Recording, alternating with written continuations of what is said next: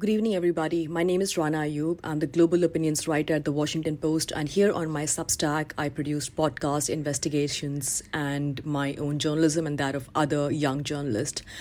Today, I'm going to discuss something, a viral video, in fact, which was blood-curdling, which really triggered so many of us in India, not just because of the Islamophobic content, but the brazen language of hate and the thoughtlessness and the lack of remorse in the country, especially in the educational institutions by our teachers.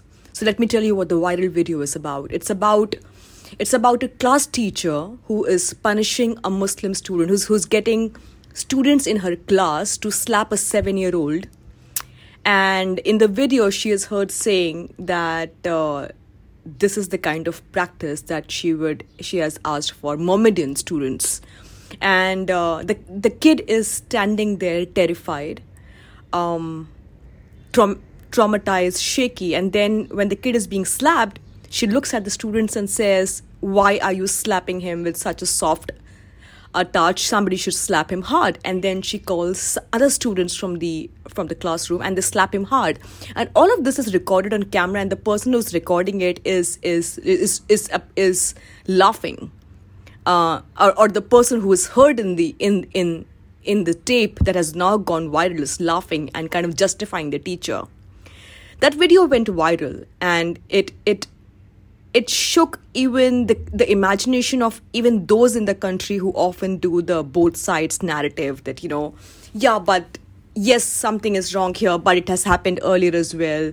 The whataboutery. Even I have friends who are centrist, who are not left or who are not liberal, who are actually centrist, getting outraged by this video and asking, how come are we here? What is this point in India where a 7-year-old has not been spared the hatred, where hatred has entered our educational institutions? Within 2 days of this viral video, another story appeared in mainstream media that the teacher in a school in Delhi asked her Muslim students to go to Pakistan and is asking them about Muslim contribution to the country, which she believes is none. This is not the first time something like this has happened, but yes, it has now become a part of news. If for those who do not remember, a couple of months ago, a Muslim student in a college campus at Manipal, if I'm not mistaken, questions his teacher, who refers to him as a terrorist. And the teacher says, "I was joking." And the student says, "It's not a joke." Referring to a Muslim student as a terrorist is not a joke, and the video went viral again. Now, we were talking about this video of the teacher in Uttar Pradesh getting the student slapped. Now, under the Indian law, this comes under stringent acts, and the teacher should have been booked, not just for abusing the child, getting the child physically abused, but for the Islamophobia, the lens of religion and bigotry. But she showed absolutely no remorse when she was interviewed by a leading news channel called NDTV, where she said in the interview that she was not embarrassed, she was not ashamed, and that people were standing by her. And now that news has died its own death, because that's what happens normally with in the times that we live in, that that it creates a flash in the pan moment, and then what happened though is Twitter removed tweets by those who criticized this. Twitter also, not Twitter, but the state of Uttar Pradesh, a police station filed an FIR, booked a journalist for allegedly revealing the identity of the young child. So if you see here, the question is not about the teacher who's being Islamophobic and who's attacking the student and causing him the trauma, but about a journalist and about those who are outraging over the incident. Now, I'll bring you to something many of my friends, well-meaning friends, are asking, how did we get here? At what point of time did we get here as a nation? And as a journalist who has been documenting the rise of India, or the decline of India into this majoritarian abyss We have been saying this time and again. We have been listing out the causes over the period of years. So it is quite surprising that we still ask the question, at what point did India get here? But the point today is not just the majoritarianism. The point is this a new phenomena? People are asking, are educational institutions being communalized? Now, as a child of the 92 riots, this incident triggered me tremendously. I was in the state of Gujarat when this video became viral, and a friend of mine who was a cop, she reached out to me saying, have you seen the video? It had just gotten on the internet.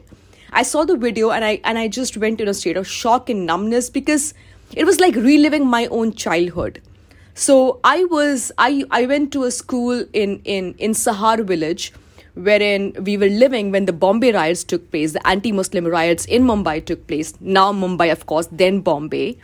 And overnight, a mob came to pick me and my sister, and we had to leave our house in Sahar and shift to a place called Deonar, which is a Muslim ghetto. And our house was, in a way, sandwiched between the dumping ground and the slaughterhouse.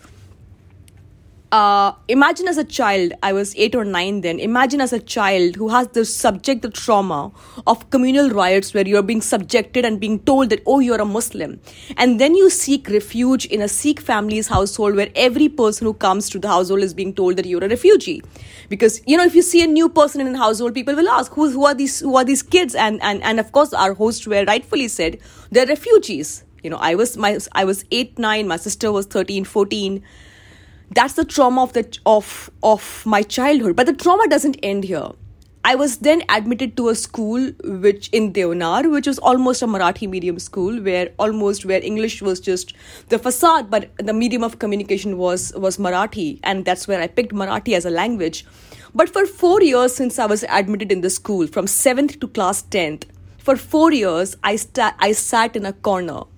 There were like these 4 rows, and I sat in a corner because the first slur that was used against me as soon as I entered the class was a term called Landia.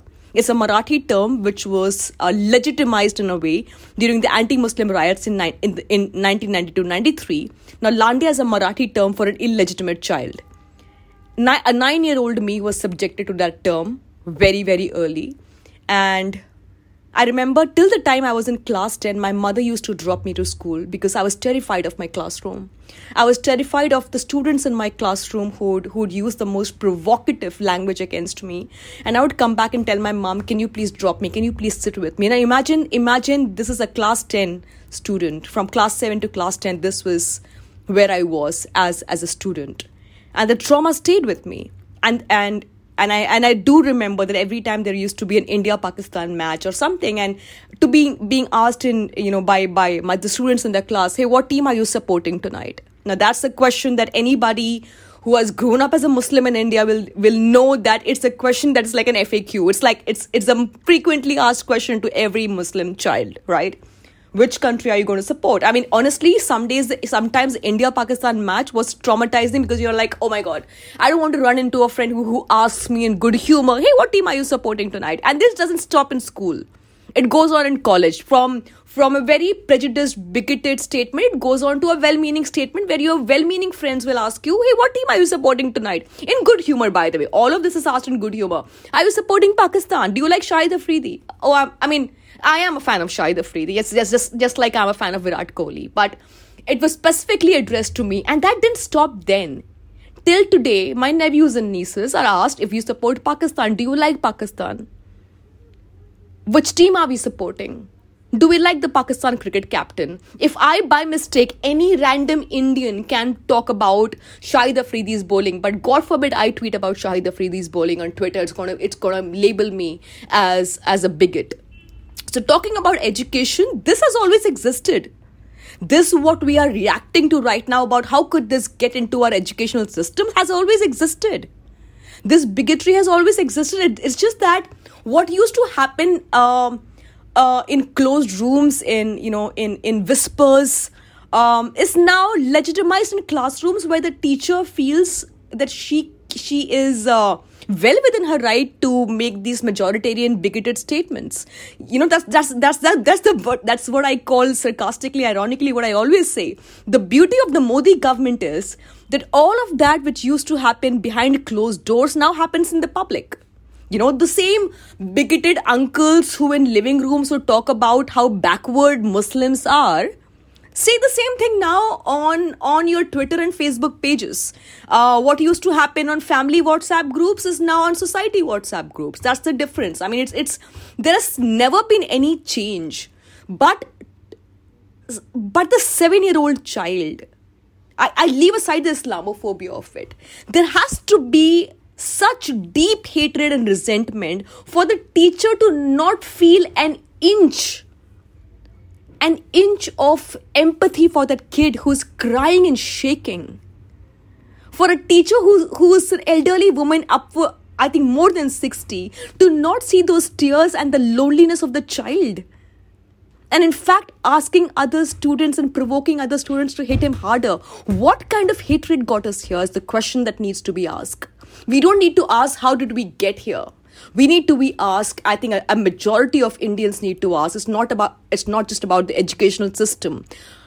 How did the Indian household get radicalized to this level? We got radicalized to this level because the casual Islamophobia in our classrooms, in our staff room, in our educational institutions, where Muslim women are barred from attending an exam because they're wearing the hijab. Where Muslim students are barred from giving the exams because they have mehndi in their hands a day after Eid. So don't act surprised that it's happening today. It's been happening for a while. It's just that it is legitimized now and will go unpunished. And the larger question to be asked then is that if the hatred has reached our educational institutions, then how deep is it, and how are we going to redeem ourselves from this hatred? This is just what I had to convey. And while you're here, keep subscribing, because I am going to keep writing and posting about what's happening in India. I mean, some of us cannot be silenced. Some of us are documenting our own end, and we are documenting it every single day. Some of us are documenting the gradual ethnic cleansing in this country, and we will continue to do that. So if you really want to hear the news, support independent journalism, while you're here, do subscribe and tell me what you think about it. Thank you so much for listening in.